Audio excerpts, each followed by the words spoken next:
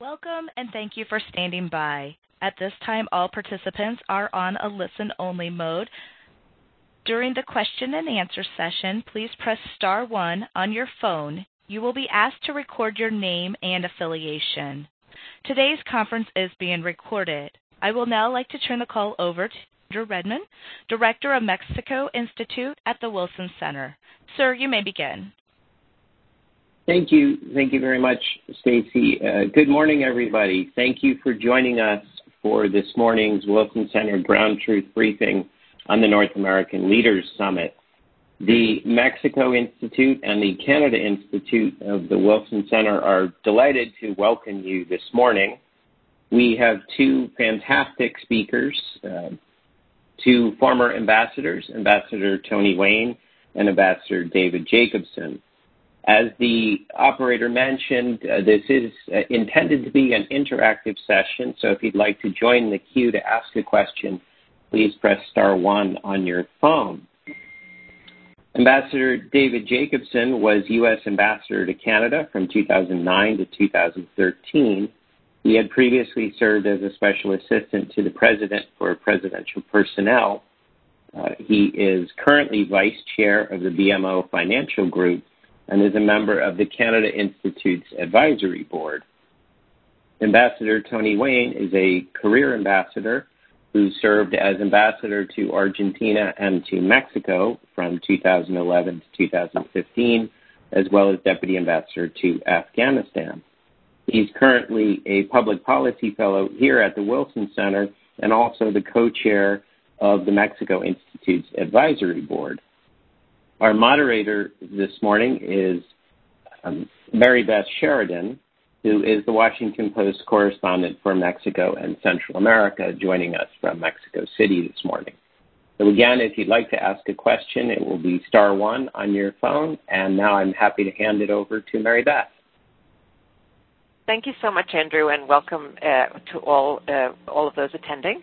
I'd like to start out with a question for Ambassador Jacobson. I know that you and Ambassador Wayne had a column, I believe it was 2 days ago in the Globe and Mail, in the Canadian newspaper, in which you're talking about the summit. So I'm curious, you've done a lot of thinking about this. What do you think the agenda of this summit should include? Well, there are a lot of issues. There are two sets of issues, I guess three because it's three countries. But there are the big picture issues. How can North America work together to create greater safety and prosperity for the citizens in all three countries? How can we work on climate? How can we work on reinforcing supply chains? How can we work on creating more good jobs and economic fairness across it? Those are sort of the bigger picture items. And then there are a series of what, at least on the Canadian side, and I think that's probably true in Mexico as well, are referred to as the irritants. The interests of the countries do not always exactly coincide. And on the Canadian side, for example, there are two that come to mind and are talked about most often. One of them is the incentive that is part of the reconciliation bill that's pending before the Congress these days for electric vehicles that are made in the United States. It's a $12,000 incentive. And the fear is that will disrupt supply chains between the United States and Canada and Mexico.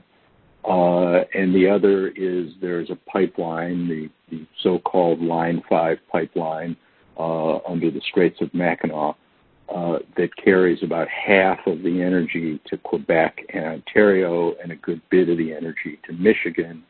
And the state of Michigan has been actively trying to shut that down for some environmental reasons. And there are others. But it's an opportunity for the leaders to try to clear away some of the brush and to talk about where they want this thing to go and how we can all do better. So, at a high level, I think that's what they're going to talk about. Great. Thank you so much.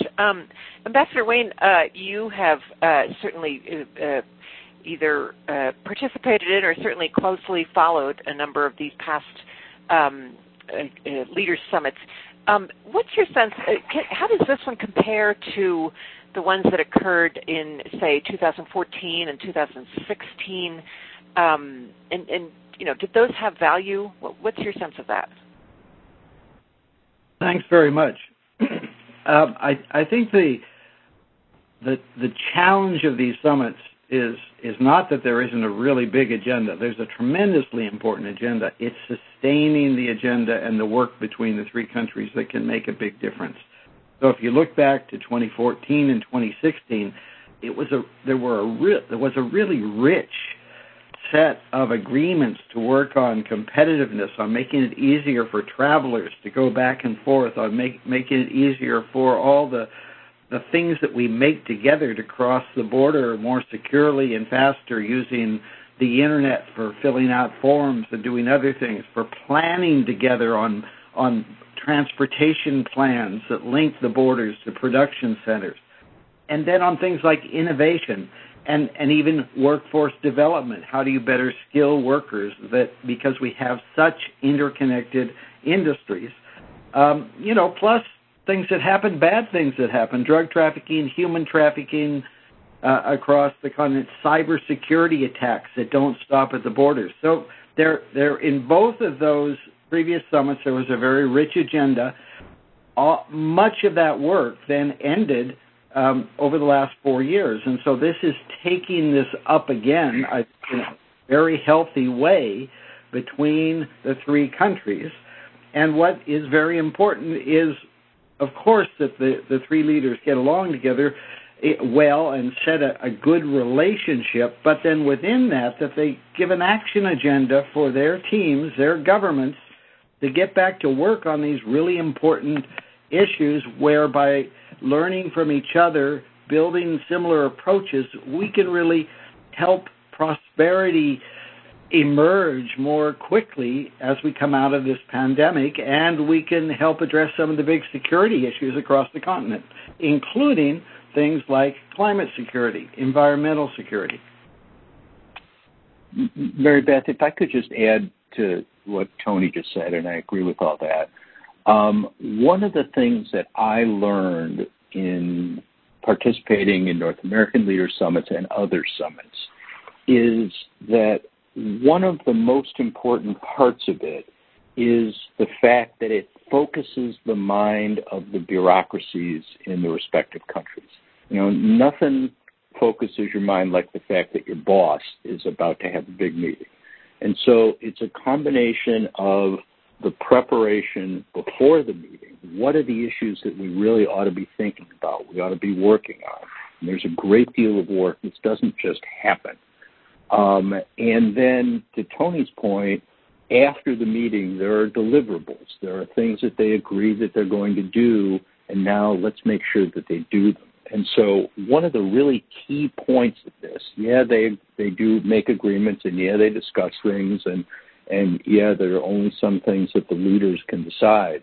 But a key point is it kept the rest of us and the entire of the governments in all three countries working both before and after. And to me, that perhaps was the most important part of it. Thank you.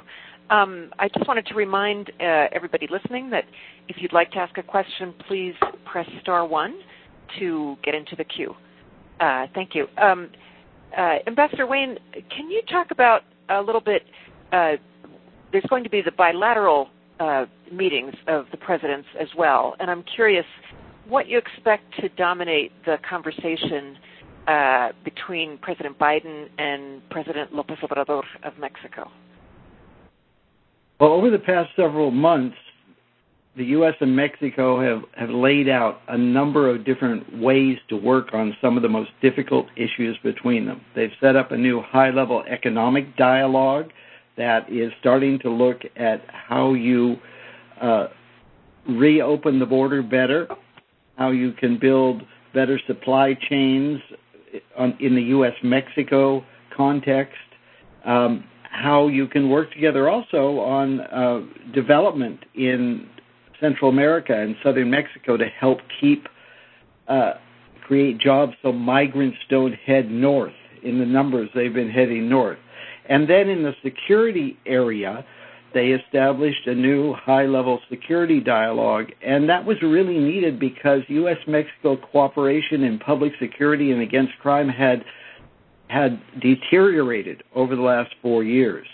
And we were reminded of the terrible effects of that by the report that came out yesterday that over 100,000 Americans had died of drug overdoses in the past year, and the biggest portion of those from synthetic opioids, especially fentanyl, and most of that comes through Mexico into the United States. So there's a dire need for better cooperation, and that includes on the Mexican side where these cross-border organized crime groups are creating all sorts of violence and corruption and deaths in Mexico. So there's a common interest to work on that. So you're going to see a cluster of economic issues, and you're going to see a cluster of what we might call security-related issues. And I think that calls for a rich agenda. And then as David mentioned, there are some issues of difference also, and we'll see how these come up as they go forward. Oh, and let me add the one other area that I think we're going to see in both bilateral meetings, but also in the trilateral meeting, is actually health. And one of the interesting things is to look back and see that the leaders had agreed in the previous NAL summits to make health a prime area of cooperation going forward, and that didn't continue. So right now, there's a great opportunity to deepen further that work to support coming out of the COVID and prepare for any future pandemics between the three countries. Really important thing to talk about. Thank you. Ambassador Jacobson, can you talk about what you expect to come up in the meeting with Prime Minister Trudeau? I know you moderated a panel yesterday with him. Can you share some of your takeaways from that? Yeah, well, I think my first takeaway from it was that your job of asking the questions is harder than it looks. But be that as it may. It's kind of two categories, as Tony said. One of them are the opportunities that the United States and Canada face together. The Prime Minister talked at some length and with a great deal of knowledge about the opportunity that critical minerals present to both countries and the strategic challenge that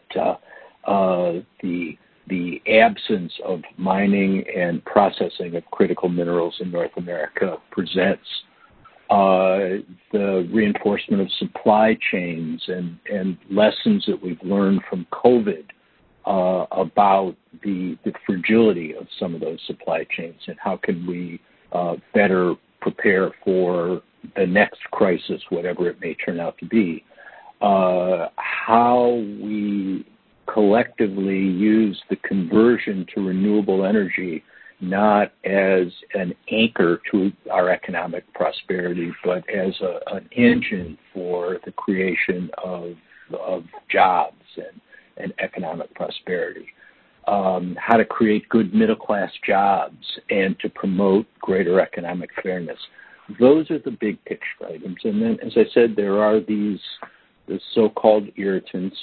I believe Condoleezza Rice in a prior administration referred to them as the condominium issues, the kinds of issues that get raised at a condominium meeting. They're a lot more important than that, but for example, this incentive for U.S.-made electric vehicles, the Line 5 pipelines historically, there will be others. But my sense from listening to the Prime Minister yesterday is that his focus is going to be much more on the opportunity side of things than it is about the irritant side of things, although he is under some pressure to come home with some wins. Great. Thank you so much. Ambassador Wayne, I'm curious. When you look at the past summits compared to this one of the so-called Three Amigos, I'm curious about what are the possibilities for reaching agreements. You have a different situation. The U.S. President Biden obviously is a post-Trump president. He has political realities when it comes to things like migration that are, real challenges for his administration. In Mexico, you have a President, López Obrador, who, has a quite different agenda from his predecessors. So, are they going to be able to achieve the same kinds of agreements that you talked about? Will this have the chance to be as successful as those past summits were? Well, we're going to have to look to see what comes out to find out. But I think on the competitiveness agenda, that is the agenda of creating prosperity, there'll be a lot of meeting of the minds. I think there'll be widespread agreement that we should learn the lessons from the pandemic, what happened on the border, what happened on the supply chains, that we should work to incorporate those in positive ways going forward, just as how people and things cross our borders in a safer way. We clearly have to work together to better understand supply chains than any of the governments did ahead of time. And then we also are looking at things that I think are shared between the U.S., Mexico, and Canada, is how we help our workforce get the skills they need to be well employed and support industry going forward with the continued incorporation of new technologies in that process. So I think that there's a lot of meeting of the minds there. You are correct that migration is a very big issue and one that's very complex to work on for both countries, so the States, but it's something you have to work on together. And so if you can complement that by having a number of win-win opportunities in the economic area, that's very important. And I think it's important to recognize that the most integrated industry in North America is the automobile industry. And that industry is likely to undergo significant seismic changes with the arrival of electric vehicles, autonomous driving, automation, robotics, and digitalization, new forms of car ownership and use.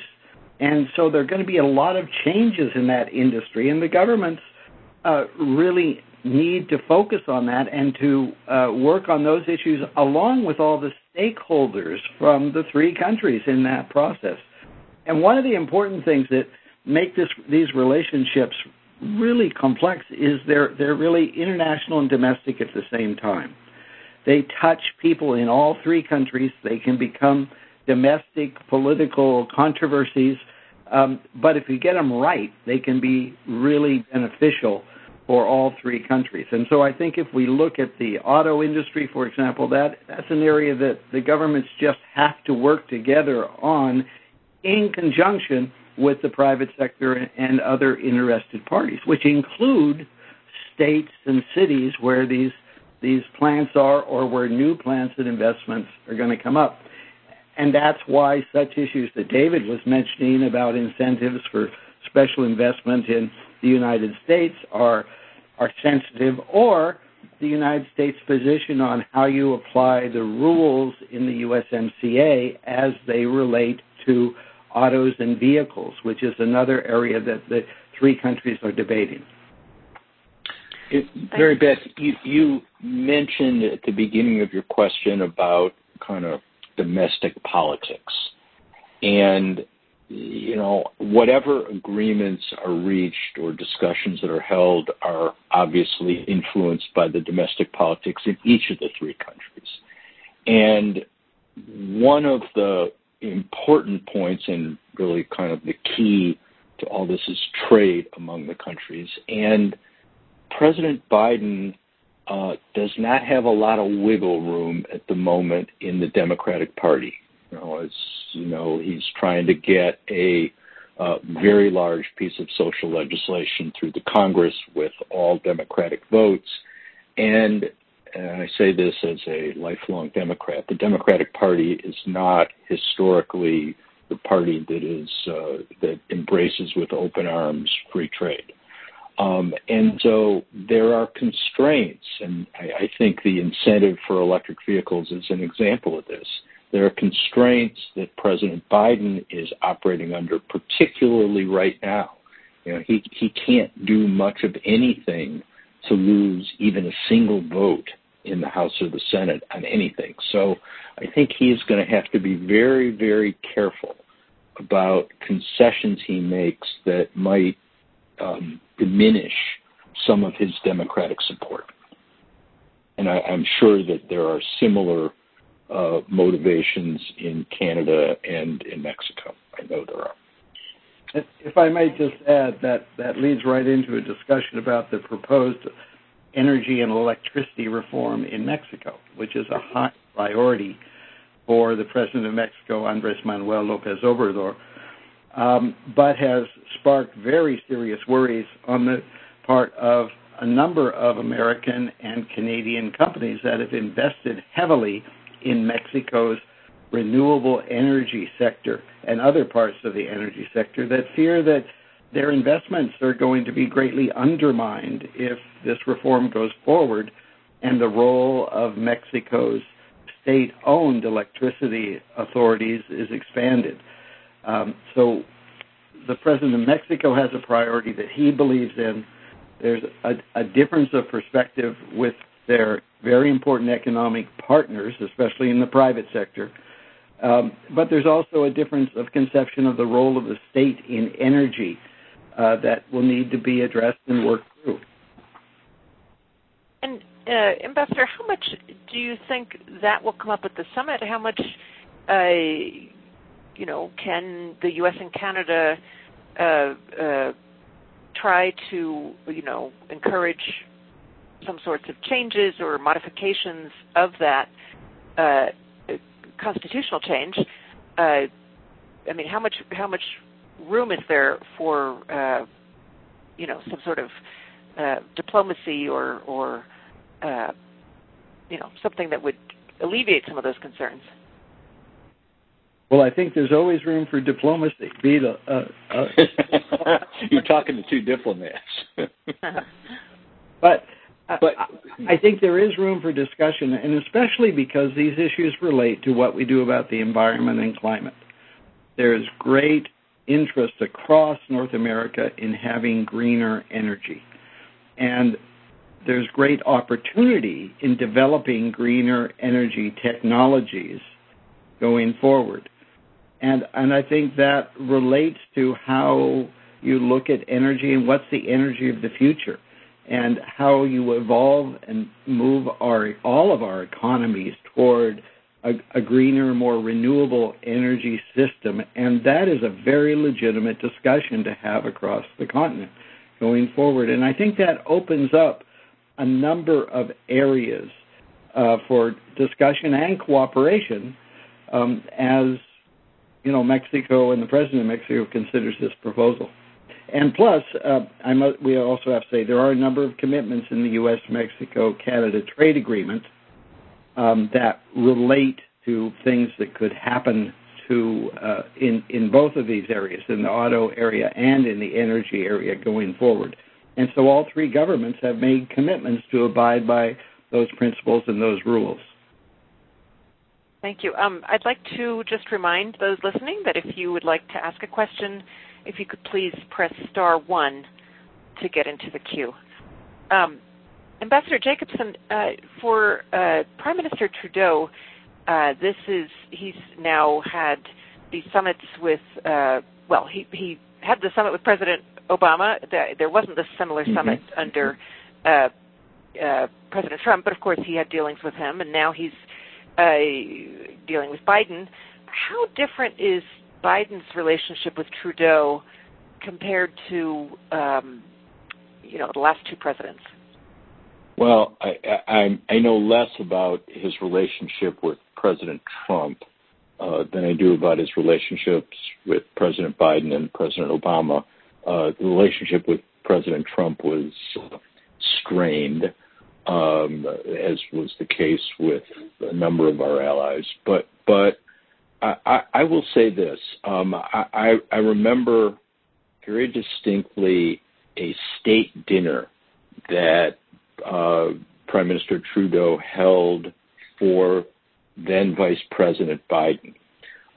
This was after President Trump had been elected, but before the end of President Obama and Vice President Biden's term. And I will tell you, I was there and, talked to both of them. There is a fondness, a genuine fondness between the two of them, as there was between President Obama and Prime Minister Trudeau. They just get along well. Now, does that mean that they will sacrifice the interests of their countries? Of course not.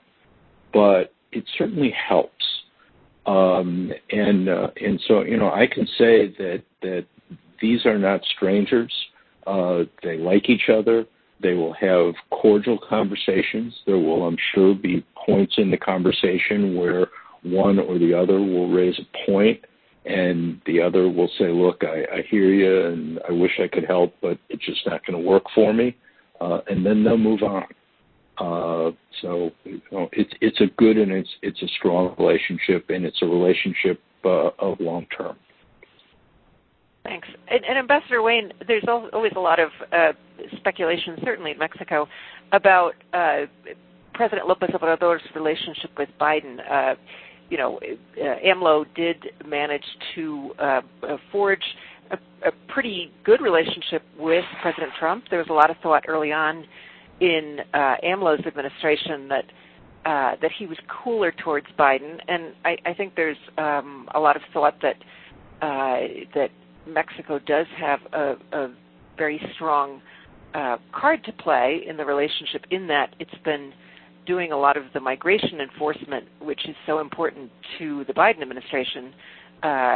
Anyway, I'm curious how you see, do you think it's true that AMLO has a sort of cooler relationship with Biden than he did with Trump, and sort of how do you see the dynamics given the huge importance of the migration issue to the United States? Well, you're certainly right that the migration issue is hugely important, but so is the fact that Mexico sells 80% of its exports to the United States. And it's a relationship that no president of Mexico can ignore, as we saw in the relationship between AMLO and Trump. And I think what we've seen since June in particular are a number of steps to find and create frameworks within which the two governments can work to move forward. And that relates to this high-level economic dialogue, which had been discontinued under the Trump administration and is now back in place. It has a whole range of really interesting things to do in it, a lot of which some relate to investing in people, as well as in making the changes that will bring investment to Mexico as well as the United States. And as I mentioned earlier, one of the really contentious issues during the Trump administration has been cooperation on public security. And so the two governments agreed to a framework, and their officials are negotiating right now to try to forge a new framework and a new action agenda to deal with these really difficult and costly and harmful issues of cross-border crime, where there's crime going in both directions. I think it's very important to remember that while drugs come to the United States, the profits from those drugs allow the criminal groups to buy all sorts of arms that they send back illegally to Mexico, and to have the money they need to sustain themselves and to fuel corruption in Mexico. So there's a very serious interest in both governments in trying to find ways to do this. The other interesting thing is that the United States is now by far the largest donor of COVID-19 vaccines to Mexico. And so Mexico has been making progress on COVID-19, and a lot of that is due to the availability of vaccines that have been donated by the United States. So there's been a lot of investment by both sides in this relationship, and as you mentioned, that includes the Mexicans cooperating with trying to manage the flows of migrants coming northward, and at the same time working with the Biden administration to figure out how you can better address the root causes that are getting people to head out of their countries, and also to see if we can't develop some agreed norms among countries in the hemisphere for how you deal with migrants and refugees in more effective ways. And Mary Beth, I was just going to say that while the issues between the United States and Canada and issues between the United States and Mexico may be different, that the structure of the relationship that Tony referred to with Mexico is the same with Canada. That in Canada, I think the two great issues that are there all the time and have been there from the beginning have been, one, keeping the country together, cohesive. There are historical, there are language, there are cultural challenges there that arise from time to time, and the relationship with its neighbor, the United States. It is the only country that Canada borders on. It sends about 75%, I think it is, of its exports to the United States. I remember I used to talk when I was the ambassador about the fact that every year, pre-COVID, that Canadians spent, I believe the number was 44 million nights in Florida. There just is an incredible relationship between the two countries. And while they may fuss around the edges on it, fundamentally, it is very, very important for the Canadian people and the Canadian government to have a good relationship with the United States.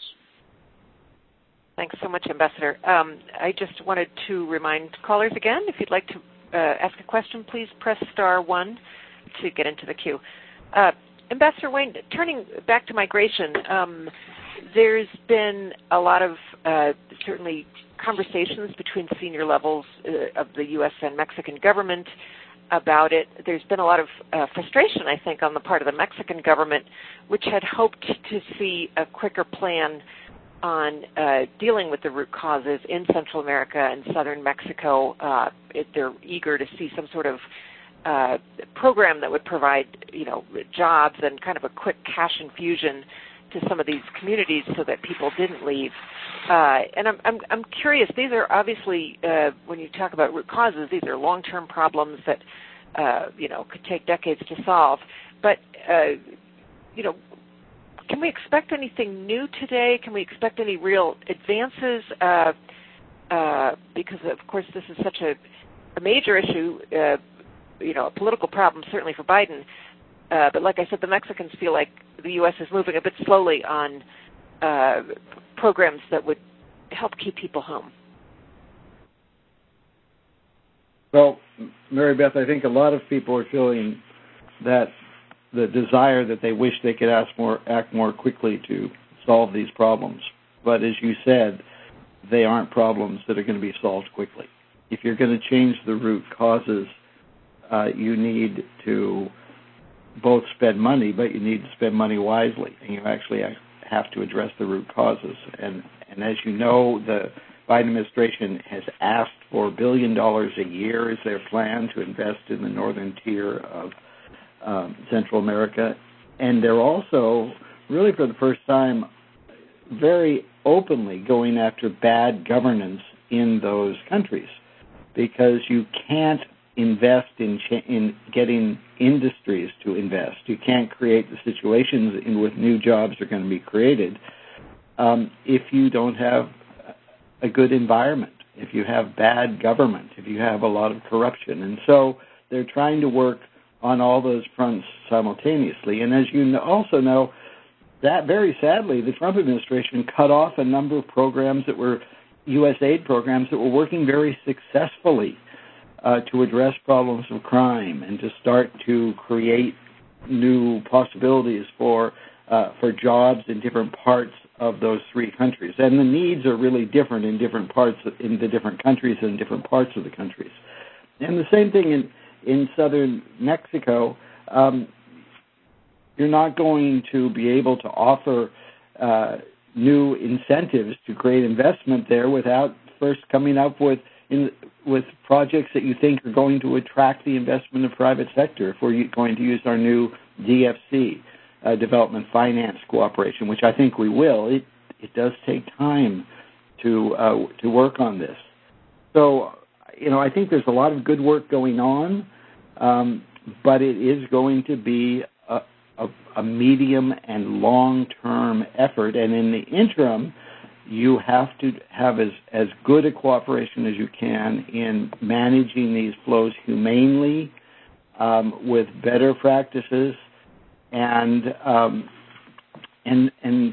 building that trust and confidence that's needed to get the aid programs running and the investment, as I said, both in southern Mexico and in the northern interior of Central America.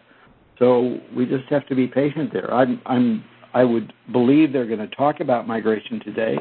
I note that Canada was an important partner in the efforts that were launched in 2014 and 2015 going forward to create some broader frameworks with the Central American countries and a number of other donors, not just the United States and Mexico, from around the world to help them. So I would hope that we can see that collaboration again going forward. Great, thank you. Ambassador Jacobson, can you talk a little more about, does Canada have concerns in this realm, or are there ways in which, Canada is also looking to, play more of a role in this issue? Well, I think there are two sides to the Canadian perspective on this. One, as Tony mentioned, they view themselves as a country that can help the United States, Mexico, but help the United States in trying to deal with some of the root causes of the problems in Central America. There are countries where Canada, for historical reasons, has better relations than the United States does. And so they would try to be helpful there. But the other piece of this is Canada is a really big country with very few people relative to the size of the country. And so immigration is something that they are very open to and very dependent on. And I don't remember the exact number that the Prime Minister said yesterday, that this year Canada will accept as permanent residents, but it was I believe it's more than the United States will accept. That they seek political refugees from around the world. They seek people who want to come to Canada to build a new life. And immigration is perceived very differently in Canada than it is in the United States. The one other aspect I might add to this is that one of the potential safety valve solutions that's being looked at in the United States is expanding our temporary worker programs to include Central Americans. And Canada has a very successful temporary worker program with Mexico that has functioned, I understand, extremely well for a number of years, with Mexican workers coming up and working seasonally in Canada, going back to Mexico, and then coming back again the next year. And so I think Canada might have some also lessons to share in that area as the United States thinks through possibly expanding that temporary work program to meet some of the labor needs in the U.S. And I would hope this might be an area where we could get some bipartisan agreement in the U.S. And, of course, that's one of the big challenges that the administration of President Biden has in dealing with this program is finding some areas where he can get bipartisan support for improving our immigration system, which has not had a major reform for over 20 years. And it's in need of renovation and improvement. Great. Thank you. There's a mention, Ambassador, I believe you mentioned, speaking about COVID, that the U.S. Did provide a significant number of doses to Mexico. But the response to the epidemic, there were also a lot of frictions. Obviously, the U.S. Border with both countries was closed to non-essential travel for a long time. That was really a problem for Mexico and Canada. There were difficulties certainly earlier on in the pandemic. In both Canada and Mexico were concerned about getting access to vaccines. What kind of steps can be taken now going forward to create a more unified approach, or it seems like this is not going to be the last pandemic. Do you see kind of new initiatives or new plans that will come out of the summit? Well, I certainly hope we'll come out with an agreement to have a task force from the three countries look at the lessons that have been learned, because there was a lot of mishandling by all three of the countries of this pandemic. And it seems they sort of forgot the previous working groups that they'd had trilaterally to deal with some of the earlier health crises that affected all three countries. So I hope, one, we can reestablish that cooperative framework, and two, have a trinational working group that'll try and pull best practices, lessons we should learn, and then put it in place so we have contingency plans should something like this happen again. David, over to you. Yeah, well, I very much agree with that. And the one thing I will add, and I'm more knowledgeable about the northern border than the southern with respect to COVID, but part of the problem was the complexity of the rules. There were different rules at land borders versus airports. There were different rules going north versus south. You needed one kind of test going in one direction and a different kind of test going in the other direction. And all of those things add up to making, even when the border is open, making it less likely that people and goods are going to move across. And one of the things that I think is important, and quite frankly, we've seen this in the United States with respect to a number of rules, is the rules get so complex and they change so often that people just throw up their hands. And so I think one of the goals of working together is to try to have a set of rules that are intelligible and are consistent. Great. Thank you so much. I just wanted to remind listeners, if you'd like to ask a question, please press star 1 to get into the queue. Could I also turn back to another one of the things we mentioned, which is the whole green energy agenda? Certainly in Mexico, that has receded as a priority, the kind of priority that was in prior governments. There is a policy now of really expanding investments in Pemex, in refineries. So I'm curious. The Biden administration clearly has a more aggressive climate program, and my sense is Canada does as well. How can you bring together these three countries, given that they're to some extent going in different directions? Ambassador Wayne, do you have any thoughts on that? Well, I think the opportunity for them to talk today is a good step in that direction. It's not unusual that there are differences of approaches between governments, but if we can engage and explore these, all the connections between these, I hope there's going to be progress that can be made. For example, going back to the auto industry, if you move to electric vehicles, you're going to have an abundant supply of electricity to make batteries. They use a lot of electricity to make batteries. And the companies that are going to invest are going to want both relatively inexpensive and relatively green electricity because their investors are putting a very high priority on a good, as they call it, ESG profile for the companies, good environmentally sound practices and investments. And so that will affect where companies invest.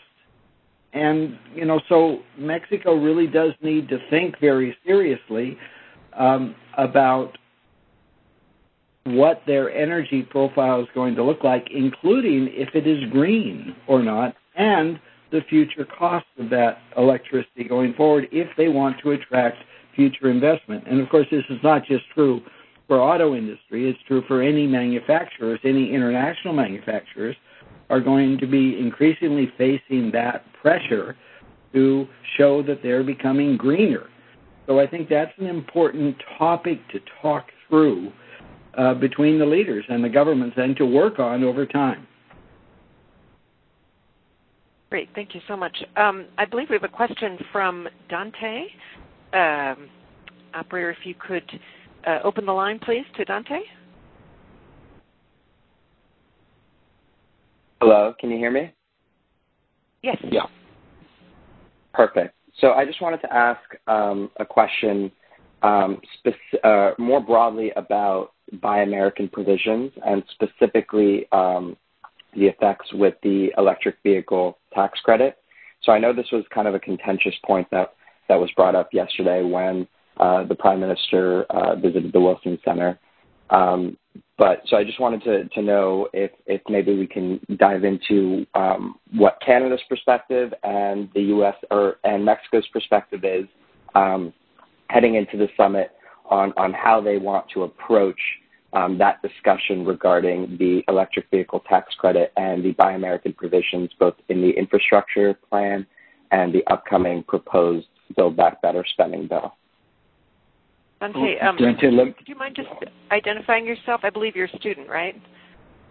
Yeah, sorry. My name's Dante, and I'm a student at George Washington University. Great, thank you.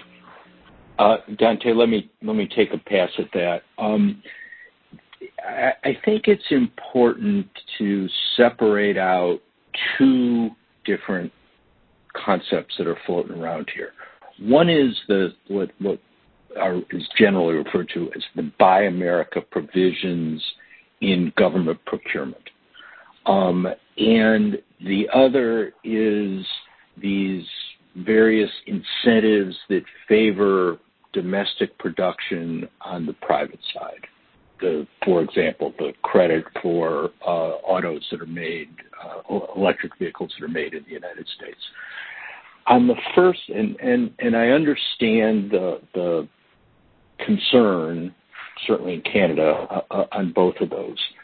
I am somewhat more sympathetic to the Buy America provisions in government procurement, where you're asking taxpayers in the United States to spend their hard-earned tax dollars to create jobs in one country or the other. And, if you have a choice, let's try and, to the extent we can, get create jobs in the United States. On the other hand, as Tony pointed out, the future of automobiles, one of the certainly largest manufacturing industry in the United States and in North America, is going in the direction of electric vehicles. And the United States, and I say this not to help Canada or to help Mexico, but to help the United States, that for us to be successful in that transition, we're going to have to compete with the Japanese, we're going to have to compete with the Germans, we're going to have to compete with the Chinese. And to try to do that, tying our hands behind our backs and not being able to use the batteries, the components, the stuff that is used to make cars across North America not only is it going to hurt Canada, not only is it going to hurt Mexico, it's going to hurt the United States. And so I think that's a mistake. But I think it's important to keep these two kinds of so-called Buy America things, government procurement and interference with or preference in the marketplace for private sales, very separate.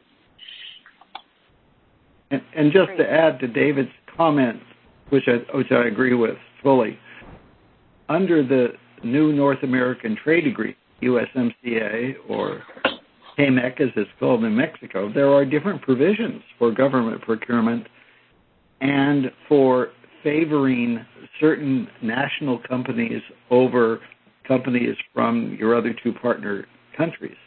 So we need to be very careful to abide by the letter of that new trade agreement also, which is so important for, in the United States, at least 12 million jobs that are supported by trade with both neighbors.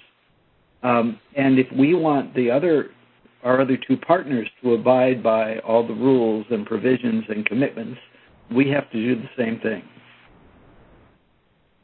Great. I was wondering if the two ambassadors might provide some closing comments. Ambassador Jacobson, would you like to start first? And perhaps you can leave us with an idea of what we should expect. What would success look like if in the meeting today?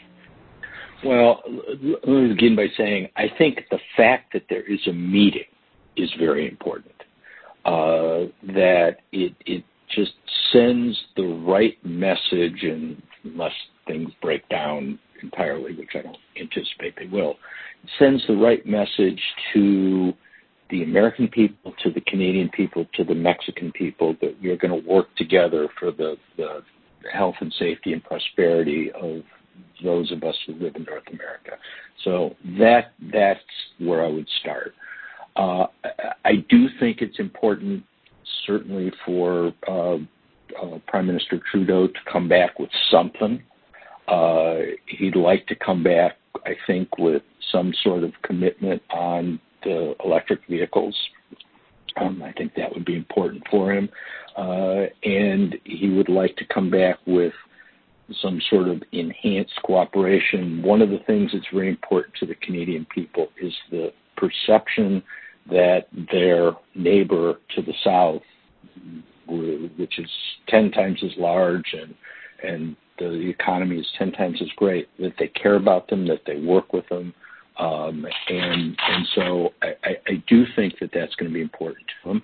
And I suspect that he is going to come back with some things, because it's not just because it's in the interest of Canada, it's because it's in the interest of the United States. So I'm looking forward to there isn't going to be a joint press conference, I understand. There was some talk of that at one point in time, but Prime Minister Trudeau is going to have a press availability this evening at about 6 o'clock, and I'm looking forward to what he has to say. Great. Ambassador Wayne, what are your expectations and thoughts, concluding thoughts?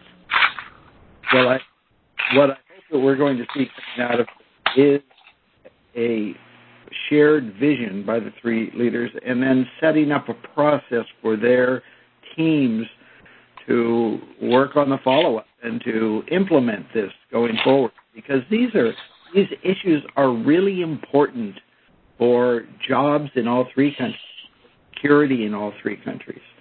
And all of us, all three countries, just suffer if the countries aren't trying to work through their differences and take advantage of these opportunities. Too sadly, historically, we've seen periods of cooperation and then periods of no action and cooperation and no action. So I hope what we're going to see is the initiation of a period of real activity and hard work on what are really hard problems between the three countries. And so this can really be an important launch event, and I hope we're going to see that. Terrific. Well, I wanted to thank everyone for participating in the Ground Truth briefing about the summit, the North American Leaders Summit. And I'd like to turn it over to Chris Sands, the director of the Canada Institute, for a few final words. Thanks very much, Mary Beth. really just come in to say thank you again to Ambassador David Jacobson and to Ambassador Tony Wayne, and also to you, Mary Beth Sheridan from the Washington Post. This was a very impressive discussion, and I think the breadth of issues that you covered in an hour gives a sense of how important the meetings are, and I think in a way why we have to get these things to be more routine. We have a sort of pent-up agenda here. We don't have to handle everything through summits like this, but I think in listening to both ambassadors, it just struck me that we really do get some value added out of meeting face-to-face. And in this era of Zoom meetings and teleconferences, that's a good reminder. So from the Wilson Center, great thanks to our speakers today. Great thanks to my partner in crime, my bookend, Andrew Rudman, Director of the Mexico Institute, and hopefully the summit will live up to the expectations we've set here today.